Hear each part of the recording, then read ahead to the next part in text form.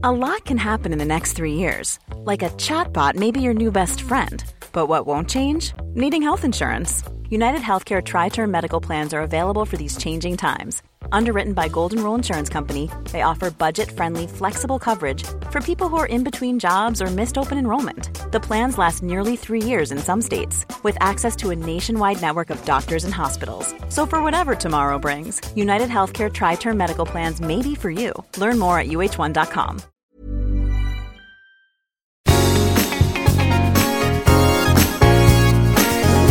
Hey everybody, I'm Kim Holderness. And I'm Penn Holderness, and welcome to the Holderness Family Podcast. I'm going to try to make it through this episode without passing out from excitement and nervousness. Penn has been throwing out the name Andy Weir for years in our house. He's had our children read his books. Andy Weir comes up, I would say, weekly as a writer, just his ideas, and it is an inspiration for Penn. So when Penn said, I'd like to interview Andy Weir on our podcast, and then he emailed back, the shriek that you heard, Penn works in the attic, so it's like, floor number 3, it's the attic. I was outside downstairs with the dog. And you thought it was like an old lady who'd fallen down the stairs or something, right? No, I mean, old ladies are tough. They're fine. They're not going to scream like that. I'm just talking about the register. Yes. Yeah. The register was high, and it was as if your high school crush had texted you back. Well, he kind of did, although not high school. Okay, let's back up. Andy Weir wrote The Martian. That's probably how most people would know that name. The Martian became this blockbuster hit, right? With Matt Damon as the star. Right. But on top of that, he's had access to NASA. He's had access to SpaceX. And if you're a regular here, you know that Penn is a space nerd. Right. And I say nerd with love. Oh, no. This is the genre of books Penn likes to read. They want to make it. It's called hard science fiction. Why do you always do that with the H when you use hard science fiction? It's almost as if it's more. They're trying to make it sexy, Anyway, or embarrassing. I don't know. But here's what hard science fiction is. It's science fiction where there's a real sense of accountability on physics and on the feasibility of things. And so Andy, sort of, he's the best hard science fiction writer there is out there, because he adds humanity and hope and personality and character development to a real knowledge of orbital physics, which he's obviously taken enough time to learn about, to the point that he's in a documentary about Mars that Nat Geo put together. Like, he's being interviewed about this. So can I ask you, because we have yet to interview Andy. He's about to at any moment click into the Zoom meeting. So yes. Penn is a little anxious. Yeah. What is it about this author in particular? Because you have a very specific genre you like to read, but I wouldn't call you you read, but you're not somebody that can't, he can't put a book down. But anything he publishes, you get so excited about. What is it about Andy that you find very inspiring, and why did you want to talk to him today? Well, for starters, the way that I unwind when it comes to reading is escaping the world or anything normal. I don't normally read books about going to the beach and finding love, because I did that with my wife. I found love. That's why I want to read a book about something that I'll probably never be able to experience. So it'll take me on that journey. And that was the case. Like, Dune was my favorite book growing up. I loved Isaac Asimov growing up, which apparently Andy did as well. And I like to leave this earth if I can, or go into the future, or go somewhere that I'll never see when I'm reading a book. And so he checks that box with going to Mars, or in his most recent book, which I think might have been better than The Martian, going to the sun to try to save the Earth by assembling. Kim? Penn loves a book where they assemble the best in their field. Yeah, so assembling the best in their field. But on top of it, there is this crazy amount of self-awareness, self-deprecation, and humor that Andy puts into these very grave situations.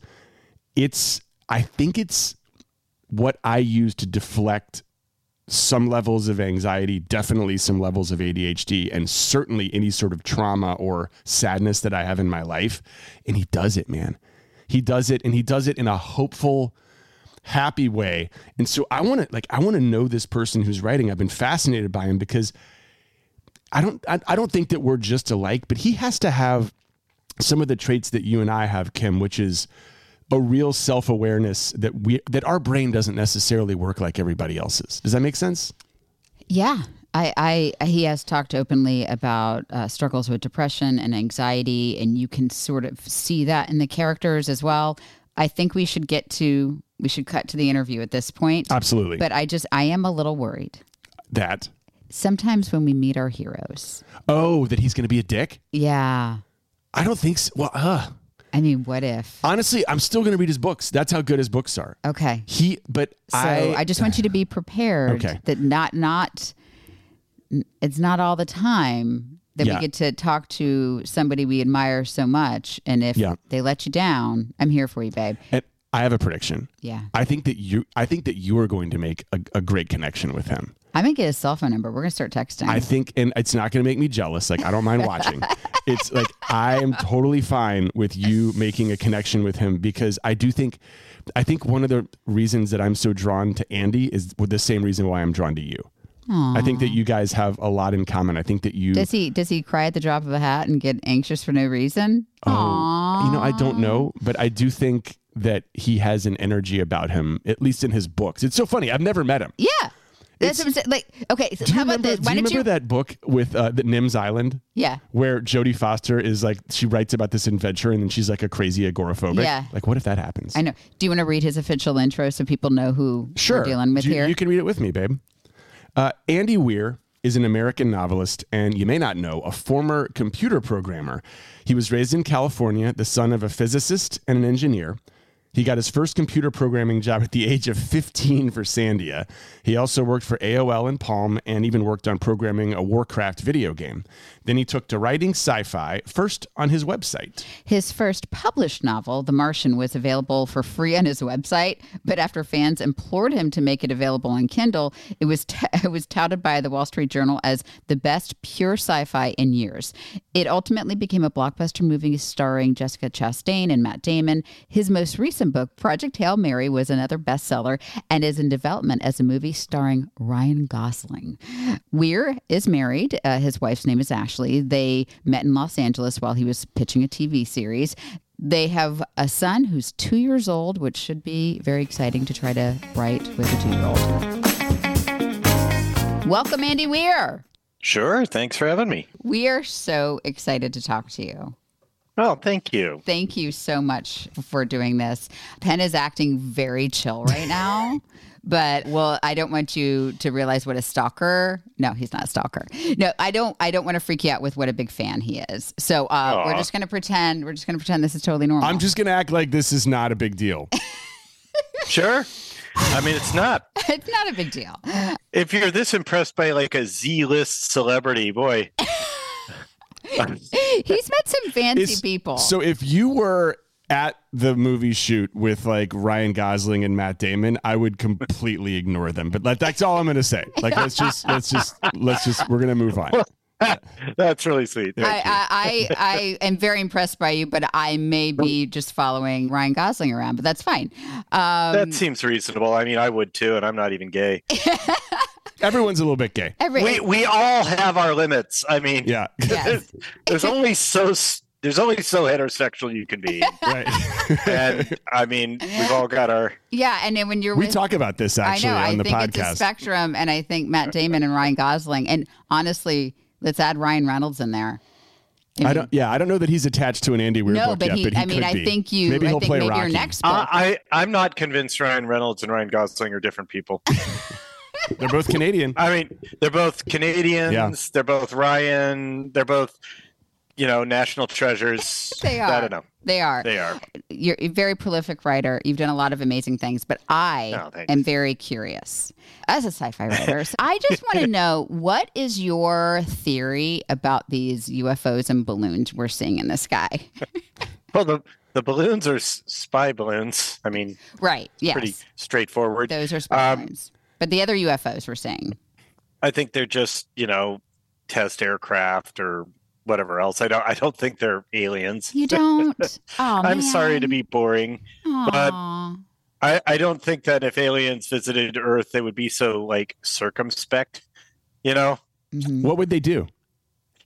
I'm not sure. It would depend on it would depend on why they're here and their level of technology. There's a lot of schools of thought about it. The first school of thought is that like the aliens just wouldn't care because they're so far advanced beyond us, we're not worth their notice. Yes. Kind of like when you're, I think the analogy is if you're building a freeway overpass somewhere, you don't stop and talk to the anthill. Right. Right. Yeah. So they just wouldn't care. Another approach that science fiction authors like to use is aliens would see us as sort of a Galapagos Islands kind of thing. It's like, ooh, this is a unique ecology. Yes. It's worth studying, but we need to not interfere with it or mess with it.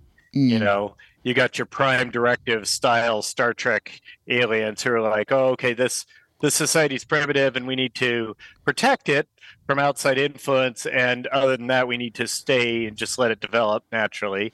That's a fun science fiction way of looking at things. But again, for aliens like that, you've got to imagine that their technology would be so far in excess of our own that they wouldn't accidentally get caught on shaky cell phone video, right? And here's my thought. I mean, if we are going to be taken over by alien overlords. Wow, you went straight to that. I really went. I was talking about basically alien environmentalists. No, and you're like, hail reptars. Yes. No, seriously. Right. Okay. But here's the thing. I have said this. I would like to just go first. I don't think I have the fight in me to survive an alien attack. I just don't feel like I should be taking up resources. So if the aliens overlords come, I just would like to be the first gone. That's my the first gone. Yeah. I myself would attempt to be a sympathizer. Okay. Like Kent Brockman. Hail ants. Yeah.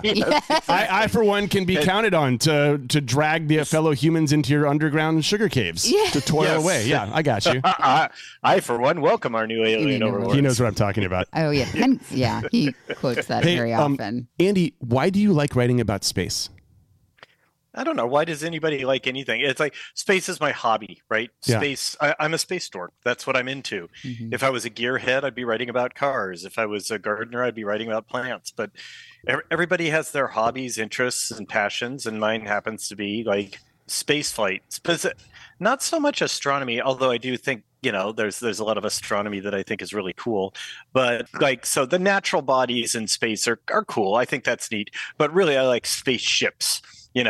Things that we built and sent into space, either with or without people aboard, whatever. That sort of stuff is just insanely cool to me. And so that's what I read about. Just to follow up, though, you're not just writing about space. You're writing about people and challenges and real drama up there. And you do have a gift for that. So thank you. I want to know where that comes from. Well, it usually starts with the science. I start by thinking about, wouldn't it be cool, this scientific thing? And then stories develop from there. So, for The Martian, my initial thought was like, how would we get humans to Mars and back? Okay. And I wasn't even thinking about this in terms of writing a story. I was just daydreaming. I'm like, how would we do, a mission to Mars with our current technology or maybe some slight advances, if that was like, if we're really making it an objective. I don't like the home and transfer nonsense of like having to leave them there for like 18 months. What if you used ion engines? That way they have a lot more control over when they go, when they come, how long it takes to get there. They have abort options. I like that. Okay. Then how do we get them there? The whole largely invented by Robert Zubrin, Mars Direct approach of like send your launch vehicle in advance, have it slowly make its fuel out of Mars's atmosphere and solar power and so on. And so that whole mission profile I put together in my head, and I was like, oh, this is fun. This is the dorky sort of stuff I like to do. And then I'm like, well, what if this went wrong? The mission needs to account for that. Like, what if this goes wrong? How do they fix it? What if that goes wrong? If they have to abort, can they abort? Can they safely abort? And what if multiple things go wrong at once? And the kind of increasingly desperate things the crew would have to do to stay alive started to sound pretty interesting. And I was like, okay, well, what if I isolate an astronaut into that situation? I say, like, everybody thinks he's dead. They're left. He's gone. He's stranded there. That's a pretty interesting story. And then I had already created this whole, mission architecture And so that defined kind of the resources he had available. And for Artemis, also known as that other book Andy Weir wrote, because Project Hail Mary is really popular. The Martian's real popular. People often say, Andy Weir, author of The Martian and Project Hail Mary. There was another one. I liked Artemis. Artemis was different. Artemis felt a little more punk. It was, well, yeah, I've got stuff to say about that. But anyway, so for Artemis, I started out with the design of, like, I said, what is humanity's first, like, permanent settlement, like a city that is not on Earth? What's it going to be like? That's where that speculation began. I'm like, is it going to be a city in orbit? Is it going to be on Mars? Is it going to be on the moon? Is it going to be in the asteroid belt? And I finally decided, well, the moon makes the most sense because it's got resources that you can make use of to build your city. Unlike Earth orbit, where literally every gram of that city would have to be launched into orbit, on the moon, you can make use of local materials, which is what they do. And I went through all the details of how you would go about building the city of Artemis and like how it works and everything like that, and then why it exists. I went through this whole economic explanation of basically the price to low Earth orbit gets low enough that people can afford vacations into space. And another one was the economy of a city. It's like, why build a city anywhere? And it's like, okay, forget Artemis. Why does Piedmont exist? Yeah. Why does Pocatello, Idaho exist? And you'll find every single city that exists for some economic reason. It was initially founded for some reason. It was either a convenient place to set up a logging camp, or it's on a river and there's a natural like inlet that's a good place to build a port, or something. There's always some reason why the city is where it is and why people accumulated there. So for Artemis, I decided it's going to be tourism. Mm-hmm. They built it right next to the Apollo 11 landing site, and that's a thing that people think is cool, and they're willing to travel to go see it. Okay. And so that's kind of where that is. Like, notice that entire explanation I gave you, there's not a single character or personality or human being involved in that. It's all just... There's no Matt Damon in there. Yeah. There's no... Yeah, well, or just... That's where my stories start, is with the science. Yeah. And with Project Hail Mary, that was a little more complicated because it was a pastiche of a bunch of different story ideas I had. If anybody's listening to this and you haven't read Project Hail Mary yet, I don't know what to tell you. You're going to get some spoilers. Yeah. I always wanted to do a first contact story, right? Mm-hmm. Yeah, I start off with the scientific curiosity, and then I kind of say, like, okay, here's the neat thing. Now I need some characters to encounter the neat thing. And we will be right back. This show is sponsored by Care of. Penn, the birds are singing. Mm-hmm. The buds are on the tree. Yes. Winter is finally turning into spring. Yeah, you're a big fan of the spring. And I also love the sun finally coming out from hiding. And you know me, the cold weather just wreaks havoc on my skin, my energy levels, everything. And that is why you've been trying the Care of vitamin packs? Yep, they have these daily packs that you can take on the go, like ceramides, which help reinforce your skin's protective barrier, and iron for energy levels. Yeah, it's awesome because all you do to get started is take a short online quiz about your lifestyle and your health goals, and Care of will give you doctor-backed recommendations. And they ship high-quality, personalized vitamins, supplements, and powders conveniently to your door every month. And something new at Care of, if you're not yet ready to subscribe to monthly packs, some of their best-selling vitamins are now also available in bottles. For 50% off your first Care of subscription order, go to takecareof.com and enter code Holderness50. That's 50% off your first Care of subscription order at takecareof.com and use code Holderness50. This episode is brought to you by IQ Bar. Penn, I'm always looking for a snack that's both nutritious and tasty. Both a little snacky, yes. But of course, the healthy stuff tastes like sand, and the stuff that tastes good isn't healthy, right? Not IQ Bar. Their plant protein bars are a quick, low-carb option that I love to grab for my midday slump. So start each day right with IQ Bar's brain and body boosting bars, hydration mixes, and mushroom coffees. Their ultimate sampler pack includes all three. Get 7 IQ Bar flavors, 4 IQ Mix flavors, and 4 IQ Joe flavors. And today, our listeners get an exclusive offer for 20% off plus free shipping. Just text Holderness to 64,000, which is 64000. All IQ Bar products are entirely free from gluten, dairy, soy, GMOs, and artificial sweeteners. Plus, they're packed with high-quality ingredients to keep you physically and mentally fit. And they have a bunch of delicious flavors like chocolate sea salt, which is my favorite, peanut butter chip, and wild blueberry. Don't forget over 10,000 5-star reviews and counting. Refuel smarter with IQ Bar's Ultimate Sampler Pack. That's 7 IQ Bars, 4 IQ Mix sticks, and 4 IQ Joe sticks. And now our special podcast listeners get 20% off all IQ Bar products plus free shipping. To get your 20% off, just text Holderness to 64,000. Get your discount. Text Holderness to 64,000. That's Holderness to 64,000. Message and data rates may apply. See terms for details. I find your story so inspiring because you were a software engineer for 20 years? Is that 25? 25 years. I love software engineers. We need them. Important part. And I know several. They aren't the people in my life that are prolific writers or creating characters. Very curious, wonderful people. So I was a little bit surprised when I learned that about you. Did writing start as a hobby? And tell me how you turned that into a full-time job. Well, I mean, I always wanted to be a writer, like ever since I was a kid. Ever since, I mean, I was writing. I think the first thing I ever wrote was a Henry and Ribsy fan fiction when I was 6. Uh-huh. So Henry and Ribsy are the Beverly Cleary books for children about a boy and his dog. So I've always been writing stories when I was, a tween. I would write short stories just in my notebook and stuff like that. And then so I was always writing. I was always like imagining stories and writing them.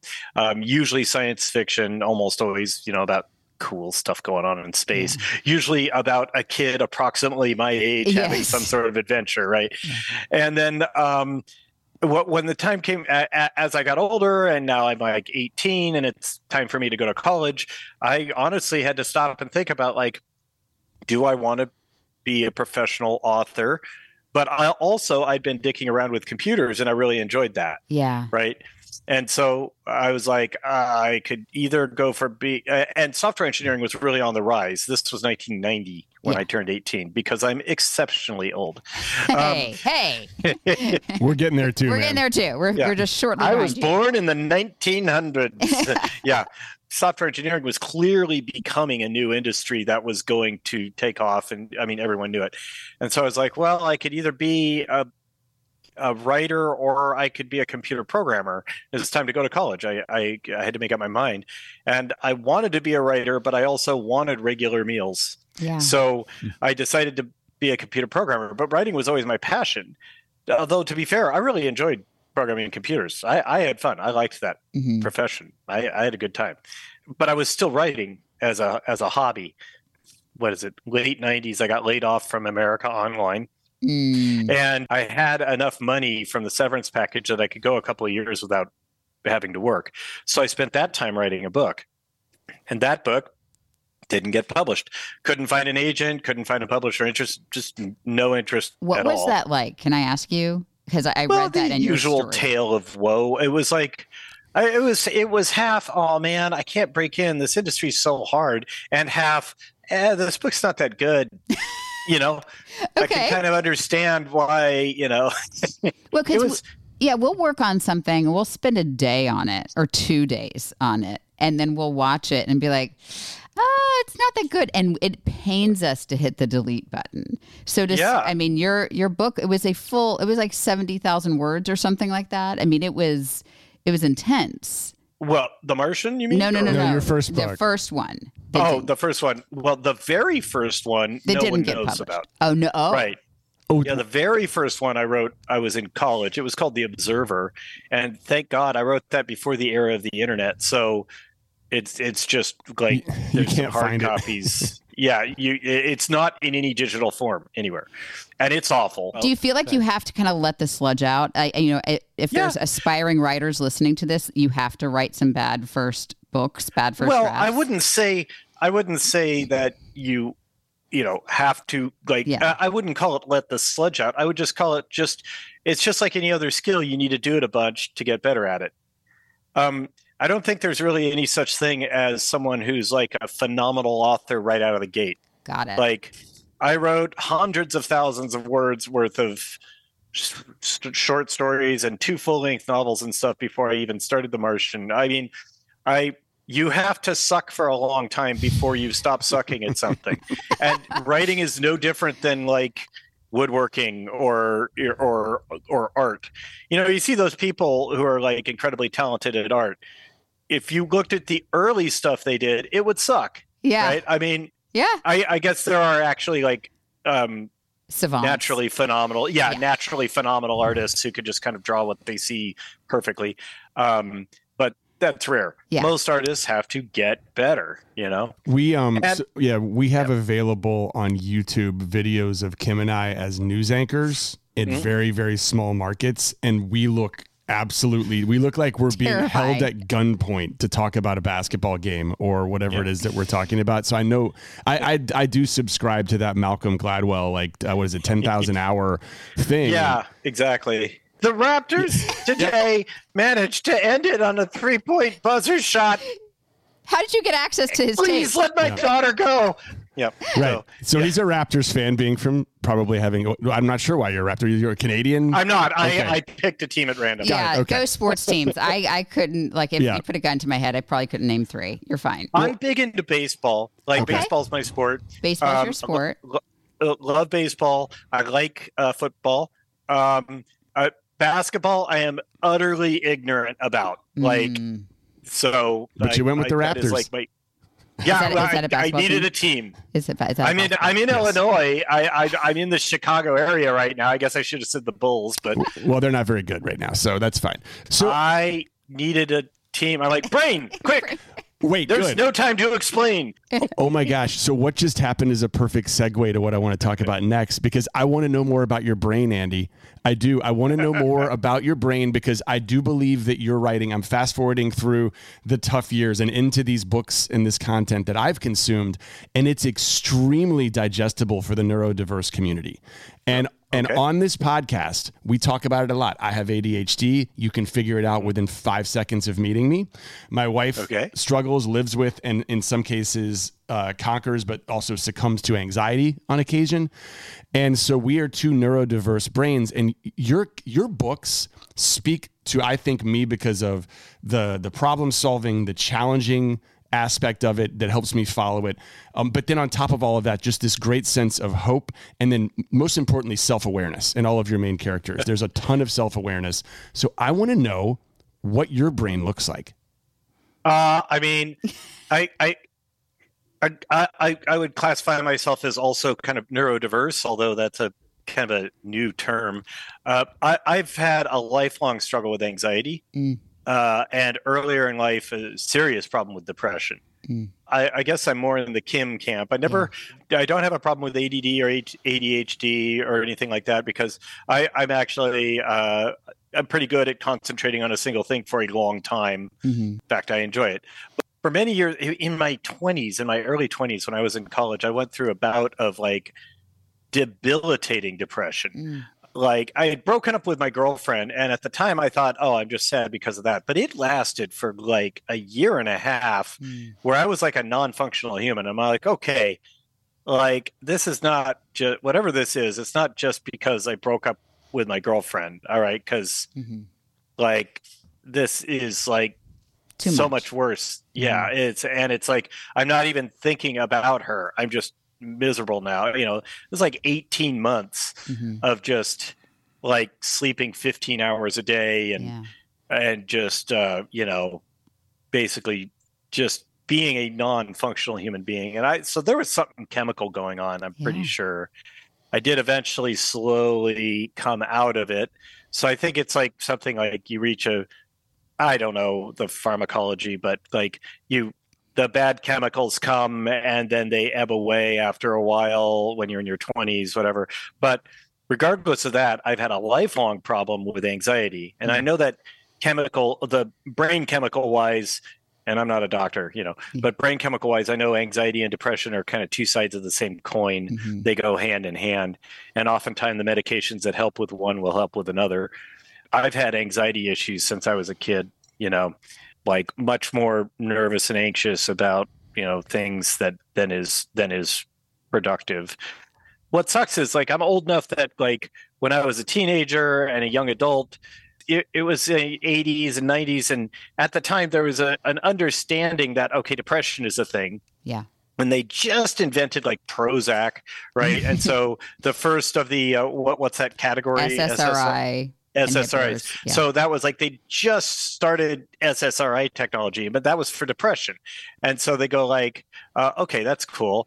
But for anxiety, generally, it was like, oh, what you need are some breathing exercises. Correct. Or Yeah. suck it up and stop being such a Yes. is basically what I would get for anxiety advice. Yeah. It was like, why? What do you have to be worried about? Like, why are you worried? Why are you worried? It's like the Barney Stinson advice. Whenever I'm sad, I just don't be sad and I be awesome instead. Yes. Works every time. Every time. But for anxiety, I was going to group therapies. I was doing all these things. I've had the same therapist for 20 plus years. Oh, wow. And he's great. Basically in days of yore, and he's good at getting to the root of problems and stuff like that. That's the psychological stuff. He's not a psychologist. He's not the kind that does medicines. Psychiatrists do medicine. Psychologists do the talk therapy. Okay. So, yeah. Whatever. He's a therapist, right?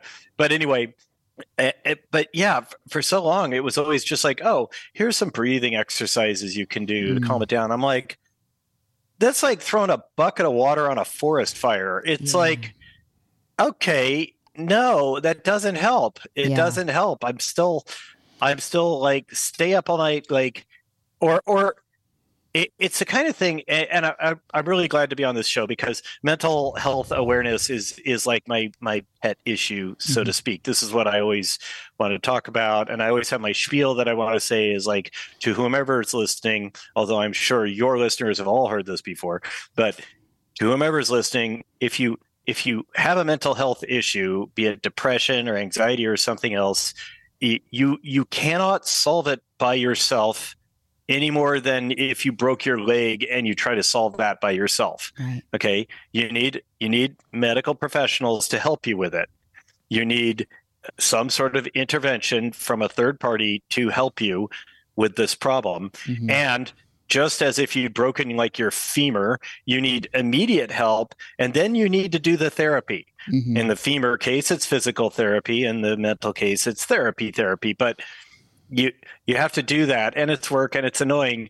But there's a real, there's a lot of stigma about mental health issues, and people are like, if you break your leg, everyone immediately understands. Oh, yeah, I get it. I understand why you can't walk. You broke your leg, and it's like. But if you're suffering from like a clinical depression, people don't understand. It's like, why can't you get out of bed? Right. It's like, you've got muscles, you're healthy, get out of bed. Yeah. But because people can see the cast and they can't see the other stuff.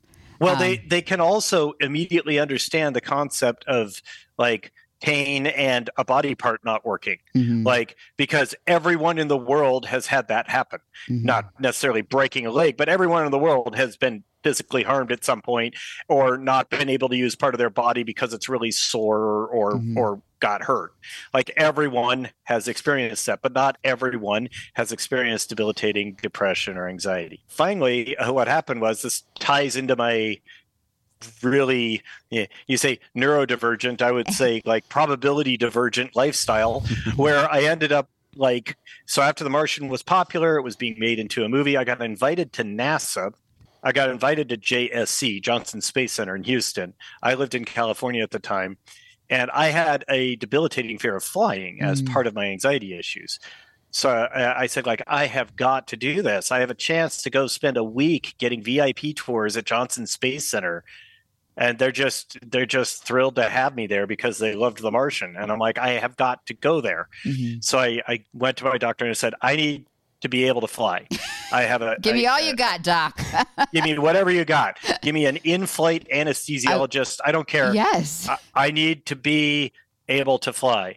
And she referred me to a psychiatrist, and that psychiatrist, not to be confused with the therapist, said like, okay, well, let's talk. And I'm like, we don't need to talk. You need to give me pills that knock me on my ass.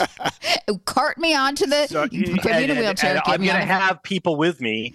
Yeah. To take care of me. I'm going to have my parents will be with me to kind of pour me into the seat and then pull me out of the plane. Like, I'll have people take care of me. I don't need to be self-functioning. I'm not going to drive. Just give me something that will knock me on my ass. And she's like, okay. Take a breath. We'll do that. But I want to talk to you about understanding what's going on in your brain. And so, which is great because she did. And she said like, okay, I think you have like general anxiety disorder. And I think you should try these long-term medications. Right.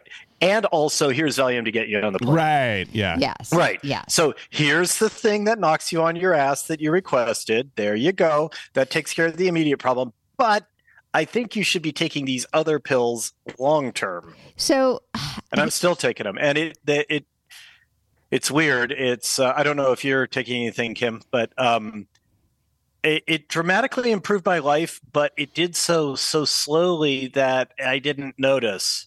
Like, so it's so slow. It's just a gradual improvement over time, and I'm still more anxious than the average person, but things that used to just put me into an absolute tizzy are now just like things that are like annoying. Well, okay. And then, okay, here's my journey with the meds. So in the 90s, I was in college. It was the first time on the Prozacs, and that helped a lot until it didn't.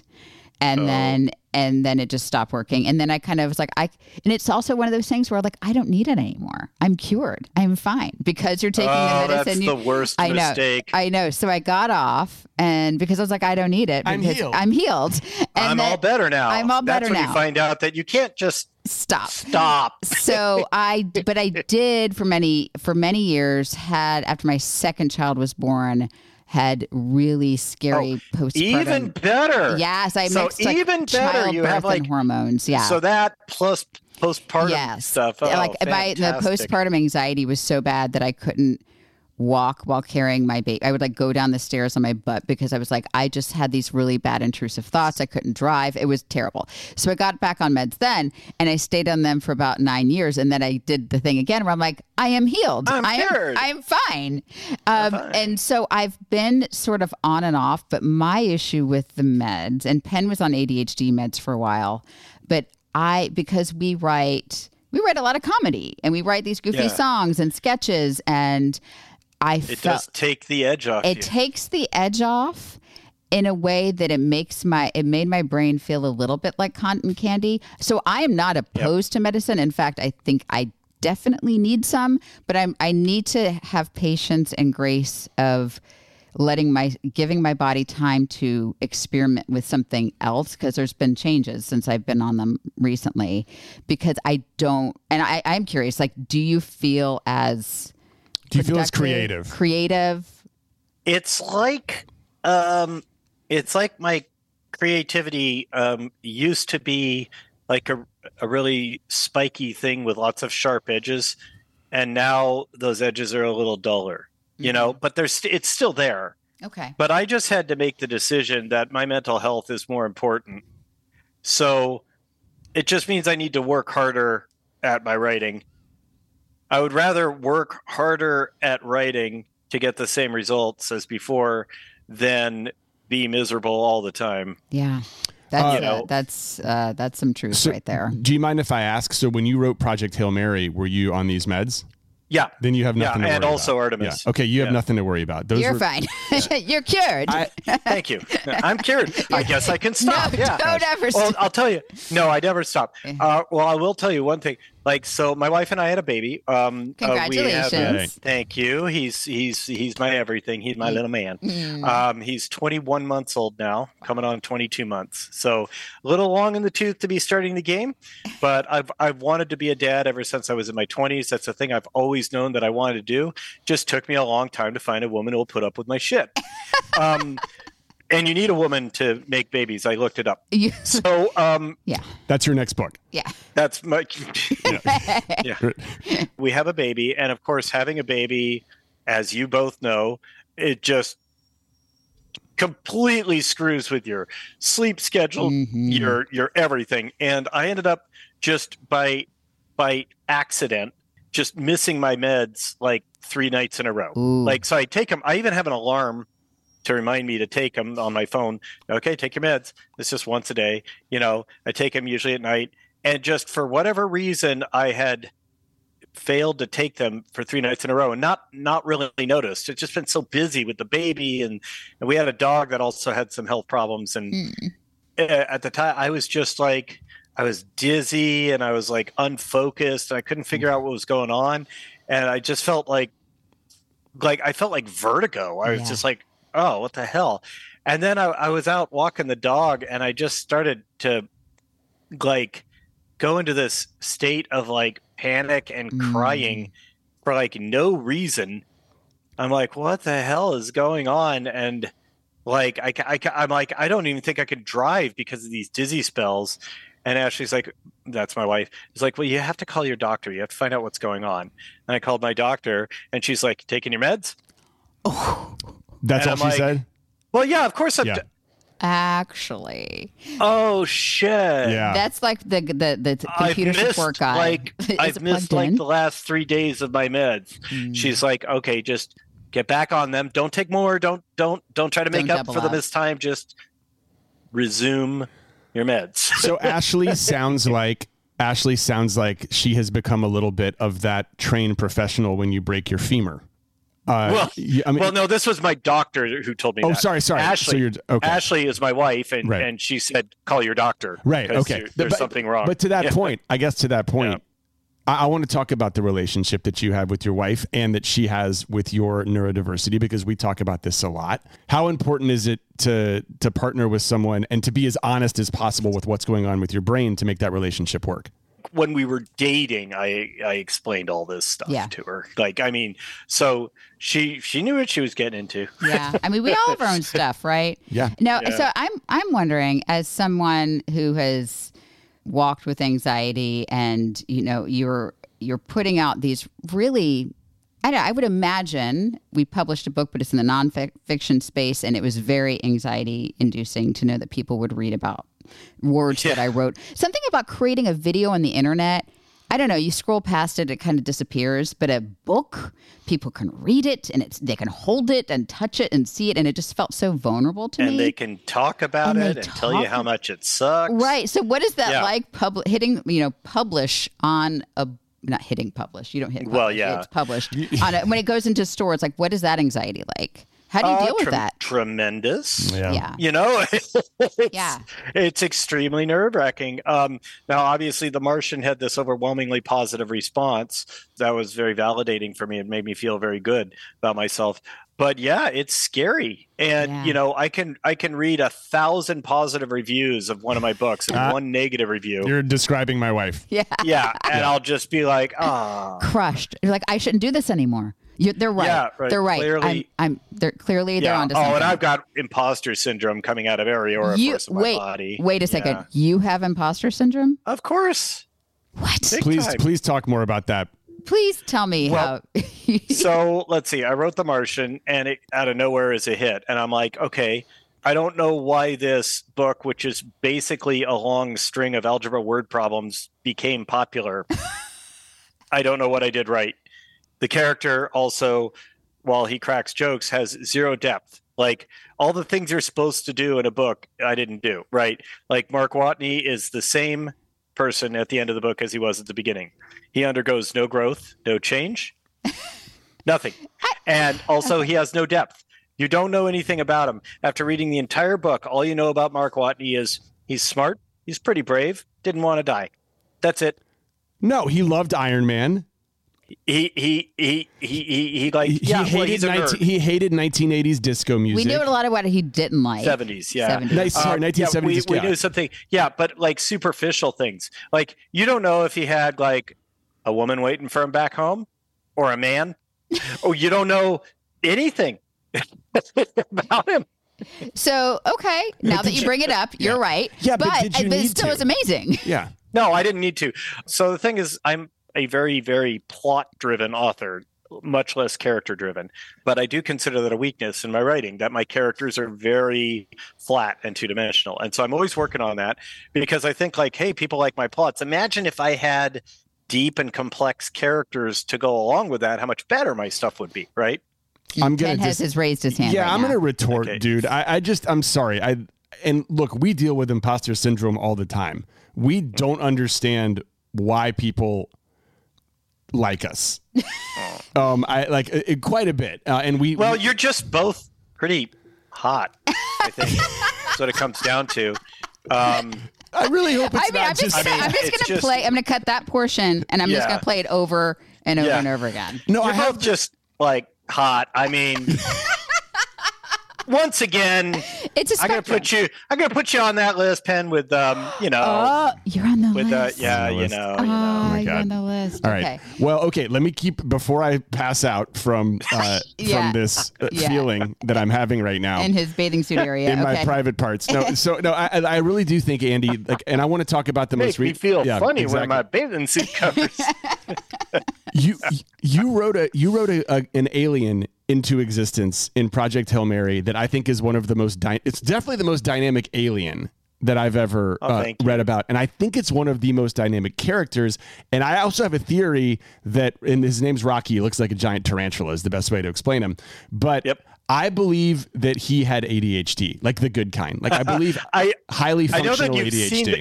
Yeah, you mentioned that in the emails Yeah. as we were getting set up. It's funny you should mention that. I had a concept for Rocky.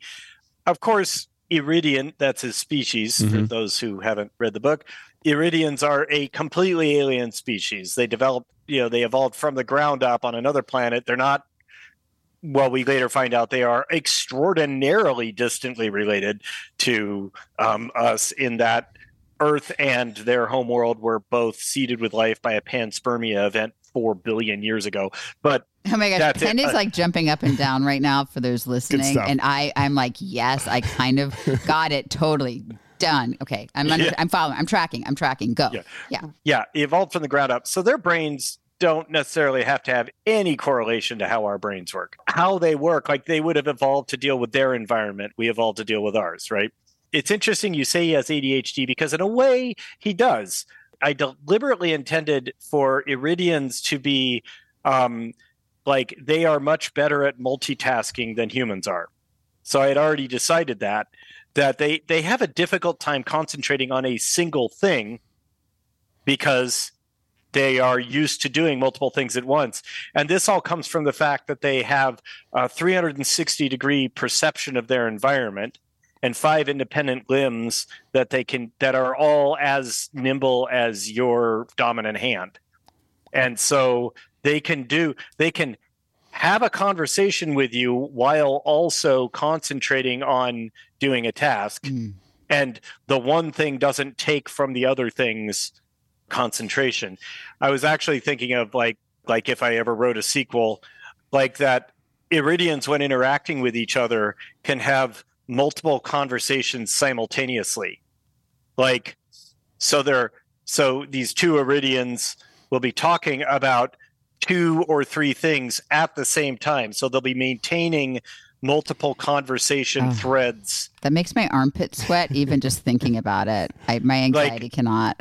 And so, and so I was gonna do the conversations. I was gonna split into two columns in the text, so that they're having these conversations at the same time, and then maybe they link up, somewhere. Down So the if you imagine Graphically. just like Rocky and his mate Adrian, are just talking about just a normal day, not even like anything big or important. It's like, they would have one conversation. It's like, what do you want to do for dinner tonight? And also, we need to fix this wall in the house. Oh, okay. Well, yeah. So I was thinking we might do this for dinner. Oh yeah. And also we're going to need to get some supplies to fix the wall.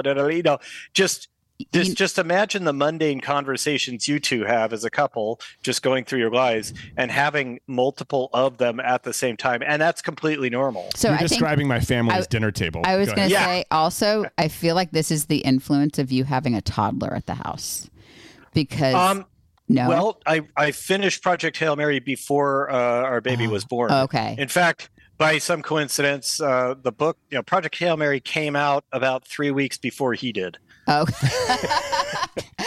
so what is that like then? I mean, how does having this little guy around, first of all, I really hate it when they ask, like, how do you balance it all, like, to working moms, as if, like, there aren't dads. Yeah. Like, why aren't we asking that to dads? But as I'm assuming you need to be pretty dialed into a project to make things work. How does having, like, how does a toddler around change that process? Well, one thing that helps, and I recommend this to anybody, is to have a whole lot of money. Highly recommended.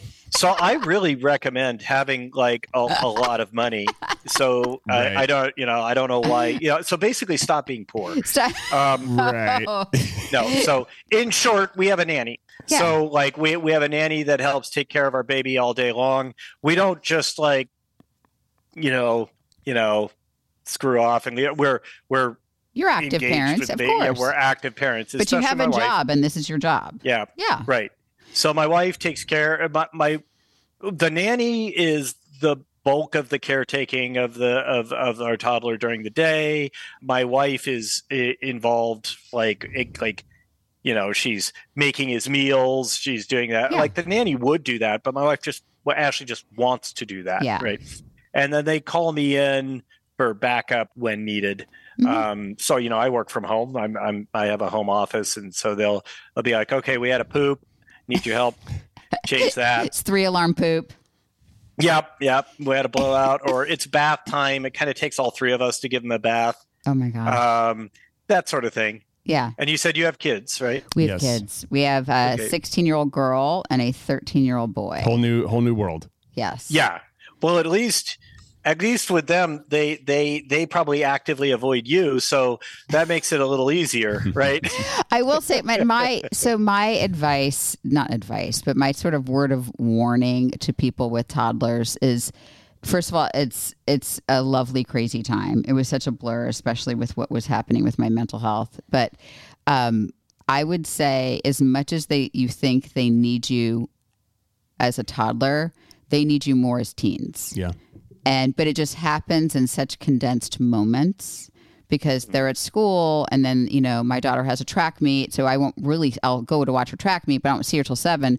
But when I'm in the car with her from 7 to 7:15, and then sitting with her at dinner from 7:15 to 7:45, and then she's up in her room studying or whatever. But those like 45 minutes, a lot of parenting. It's like very intense. Good. It's good. Oh, and it's not just what you say; it's how you say it. Yeah. There are layers of complexity, but I wouldn't trade. Honestly, I wouldn't trade this. The teen stage are my favorite. Yeah, it's fantastic. You're like anyone who tells you, well, good luck when they go through puberty, man. Just gonna get a shotgun on your porch for your daughter or whatever. Like, don't subscribe to any of that. Mine's a boy, so you're good. Well, yeah, I just need to worry about him wrecking the car, kind of thing. Different, yeah. Well, boys are I feel like boys are, it's such you have a boy, right? Yeah, they're so different. And he's, 13, and then he was like during the pandemic, hit during a weird developmental time. So, but that too is like, I feel like we're just like on the record more because I can remember being 13. And remember like the weirdness of being 13. That sucks to be like go from age 11 to 13 during the pandemic. Yeah. Right? It was tough. Basically, it's like, tough. Hey, I really like girls. Well, you can't see any. Can't. I know. And so developmentally, I feel as if our kids are kind of 2 years behind socially. All kids. Yeah. Like all kids. Anyway. Fortunately for us, our baby was born during the pandemic. So it's all at home anyway. It's not going to, he's home all the time anyway. We were stuck in the house with him anyway. Yeah. Yeah. The one thing that did suck, and this is just purely emotional, so it doesn't matter that much, but like I couldn't go to the ultrasounds with my wife. Oh, that does suck.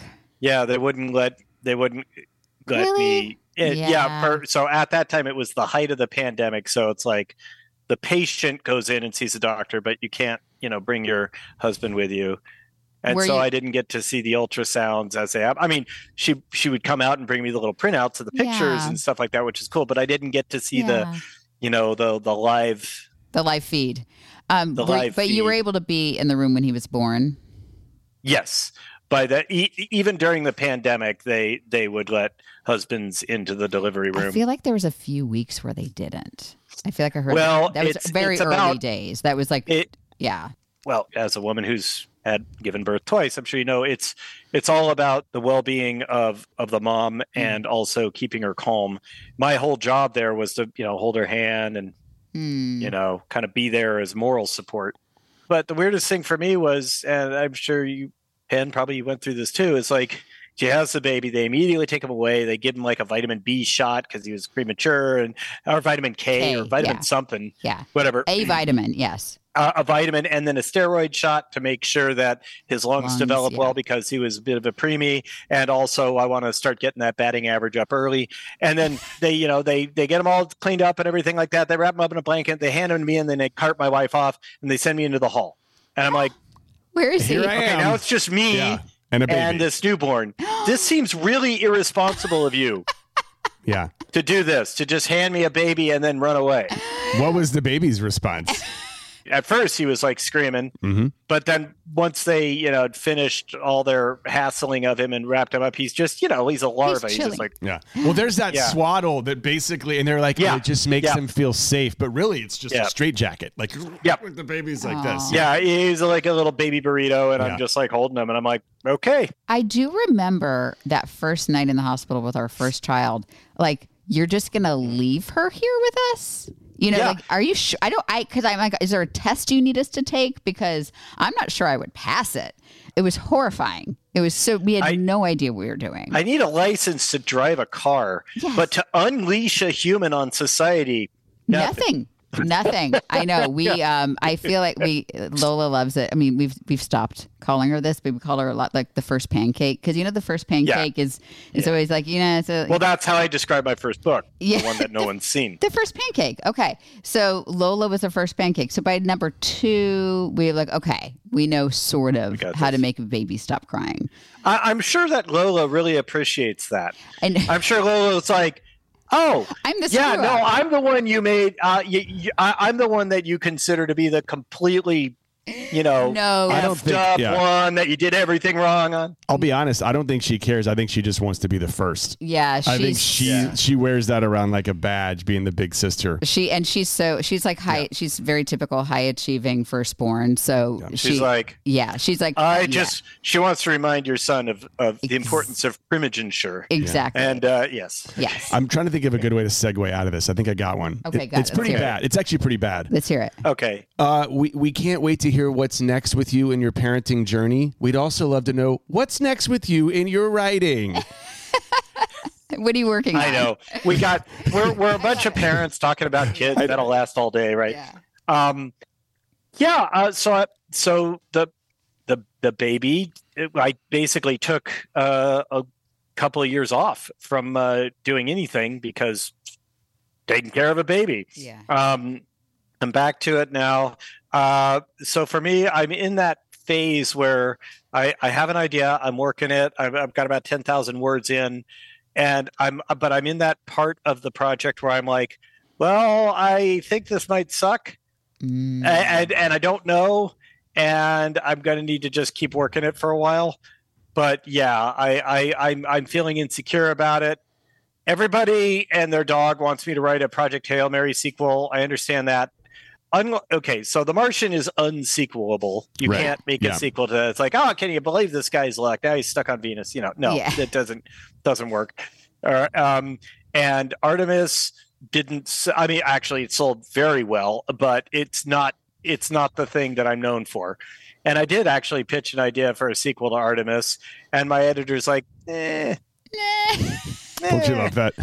Project Hail Mary. Now there's a thing that Ryan Gosling. Yeah, Ryan Gosling. If you're feeling sequely. First of all, I love that you said the word unsequelable. Yeah. And I do want to explain just to the listeners who have not read Project Hail Mary, but it does end with what could be potentially another adventure. Yeah, you could. So Project Hail Mary is very sequelable. Yeah. Except for I can't quite get all the moving parts together the way I want.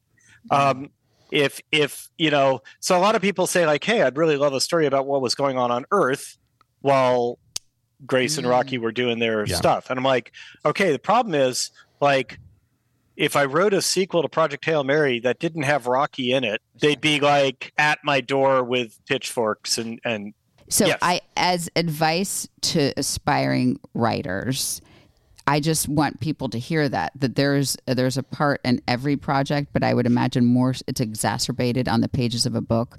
There's a part where you're doubting everything and you think it sucks, right? Yes. So if I may name drop a bit, so I let's see. Well, I was in Albuquerque to shoot a pilot for a TV show that never got picked up. Mm-hmm. But I hung out a lot with George R.R. Martin because he lives in Santa Fe. Wow. Right. So it was fun hanging out with George. And I saw him as something of a mentor, Yeah. And so, I was talking to him and I was like, and he's like, how's it going? And at that point, I was just, I think at that point I was working on Artemis. And I'm like, well, The Martian went great and I'm working on my next book, but I just kind of feel like that I actually suck and that like I've written my last good book and that they're all going to suck from now on. And he's like, well, if it makes you feel any better, that never goes away. Yeah. And so yes, if you write 20 chart-topping hits in a row, when you're working on your 21st one, you'll be like, this is the one that's going to ruin me.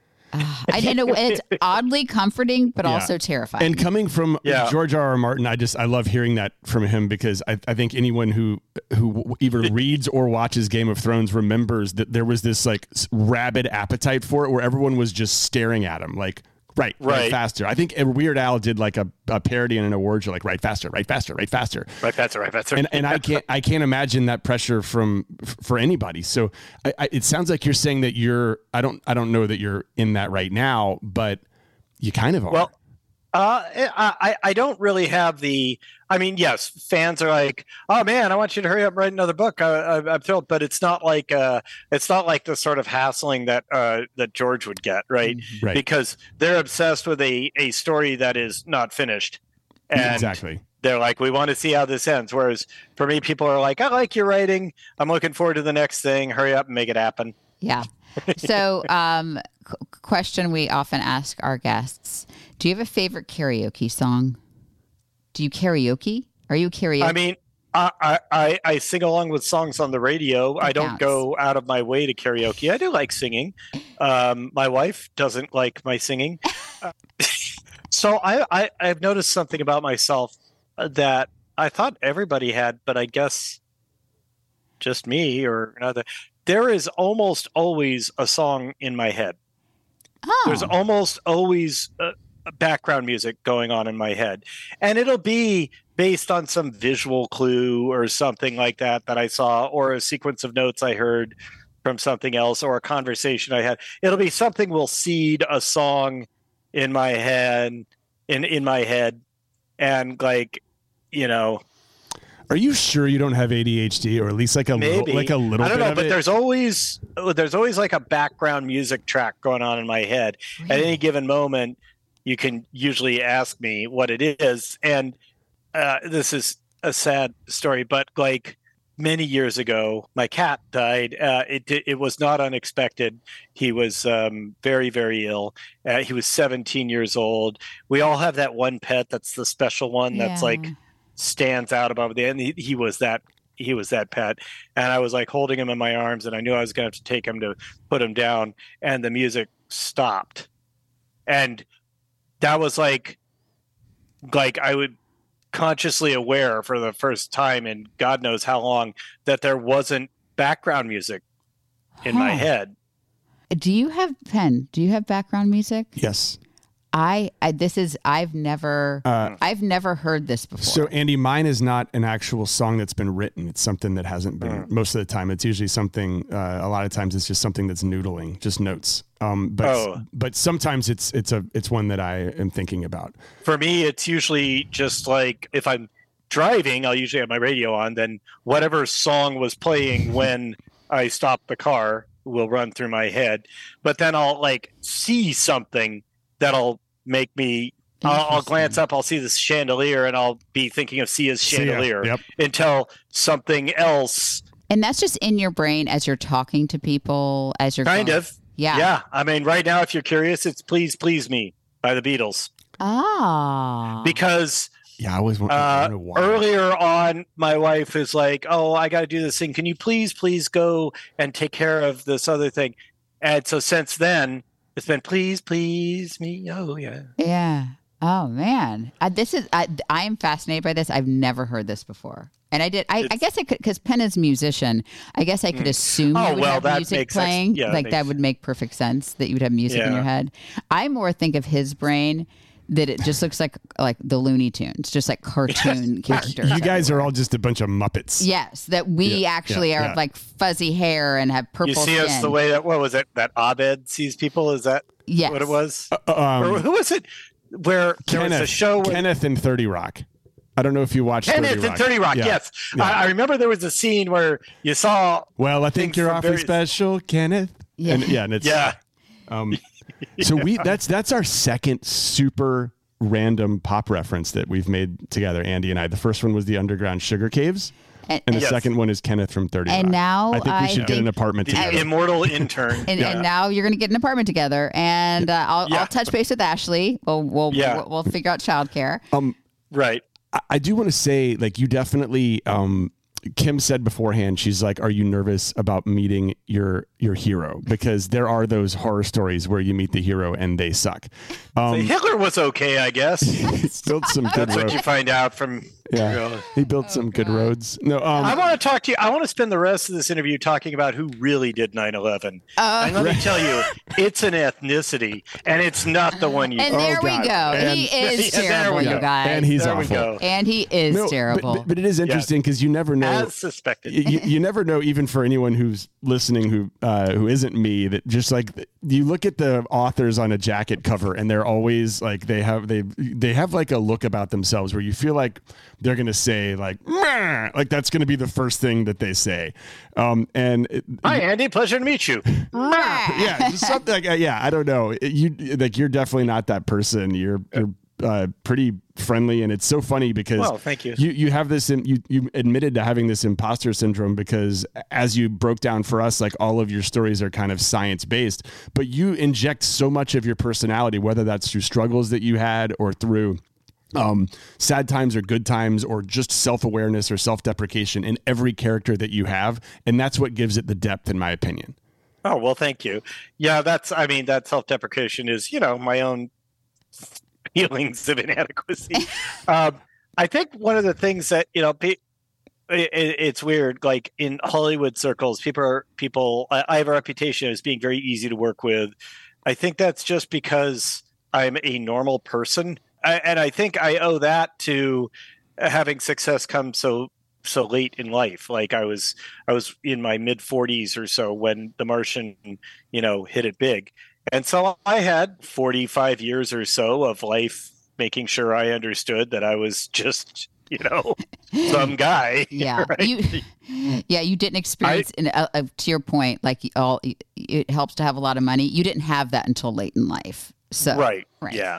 I grew up poor. Like parents changed their phone number frequently to avoid creditors, and we were very poor when I was a kid.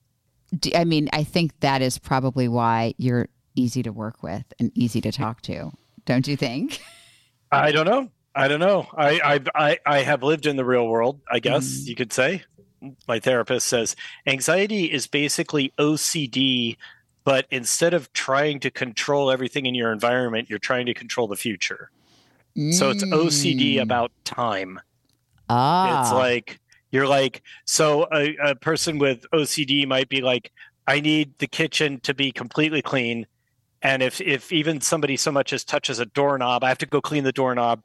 It's like you have to have complete and total control over your physical environment if you have OCD. Yeah. Well, anxiety is just OCD about your future. You have to have complete and total control over your future, which means you sit there planning, over planning, spending way too much time thinking about what do I do if this happens? What do I do if this happens?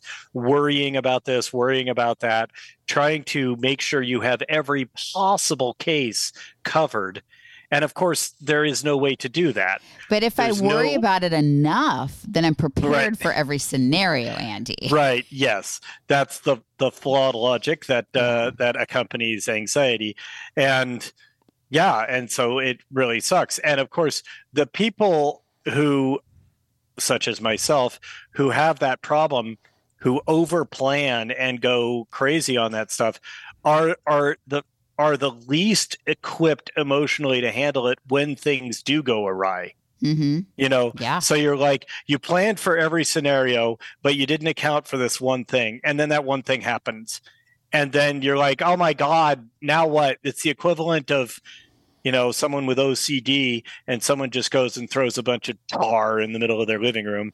You know, it's like, no, it's a really good analogy and does kind of wrap up how my brain works for sure. Okay, it has been an hour and 10 minutes. I would have been happy for 5 minutes. Thank you for giving us so much of your time, Andy. We're really grateful. And I'll send you links of apartments and we'll work this out. We'll work out visitation. Yeah. This has been a joy. Fair. Thank you so much thanks for having me. No, but just for being so honest about your process. It's a very inspiring story because your success happened late in life. So thank you. Well, I would say one other thing I would say to anyone, since your focus is on kind of neurodivergence, is Carrie Fisher was a big inspiration to me. We were going to be at the same convention, and I always get to be in the green room, you know, so I was really looking forward to meeting her, and she passed away about 3 weeks before that happened. I really wish I could have met her because I would have thanked her for her book. She wrote a book called Wishful Drinking, which I recommend to everyone. And it's about her struggles with bipolar disorder, and it's about her life and stuff like that. And when I read that, it made me go like, wow, she had it much worse than I do. Mm-hmm. And she was successful. So it's not a death sentence to your productivity or to your ability to accomplish things in life to have these problems. Wow. That's really, To any of your listeners who feel a certain level of hopelessness for being neurodivergent, I would recommend they read that book. It's called Wishful Drinking. It's by Carrie Fisher. I'm gonna add it to cart right now. Thank you. That was Andy Weir. Penn, how are you feeling? I think you did a better job interviewing him than I did because I wanted to like blurt out, yeah, but like, do you remember the SNL skit when Chris Farley is interviewing Paul McCartney? Yes. And all he wants to be is like, you remember when you said the love you take is easier than the love you make? That was pretty cool. So I felt a little bit like Chris Farley, so I'm glad you were there. My prediction came true. You guys have this like great connection and you have a ton in common, and I actually just enjoyed watching that. He's a cool dude. Like he's not so cool. He's like I'm glad I met my hero. Yes. The fact, we didn't have this recording afterwards. We hit stop. Yeah, and we were like, and it was we just nice. chit-chatted. Yeah. And we're like, it was nice to meet you, Andy. And he says back to us with a total straight face, it was nice to meet you too, discount Kelly and Ryan. It was the funniest, best compliment. We are the dupe version of Kelly and Ryan. Not even dupe. Dupe is one thing. Discount is a stretch lower, and it was a very good burn. Hilarious. Very good burn. But he was, I loved, you don't want anybody to struggle. I don't want anybody to struggle. But there's some sort of odd comfort in knowing this person who has experienced critical and commercial success struggles with the creative process. So I found it oddly inspiring. I think everyone will. Yeah. Right? Doesn't everybody, and I don't know about everybody, I do know a lot of people who want to write books or stories or even start making videos on the internet and just the getting started there's this fear of everything, right? And even the best feel that way, not only back in the day, but right now. Yeah. Like he's dealing with that right now. It's fascinating. Anyway, you guys, if you made it to the end of this podcast, you know what to do. You send us a screenshot. You hit me up on Instagram. You send us a message and tag us because I love to reply to those messages. And so many of you do. And I love you for it. So anyway, hope you guys have a good day. I love you. Bye.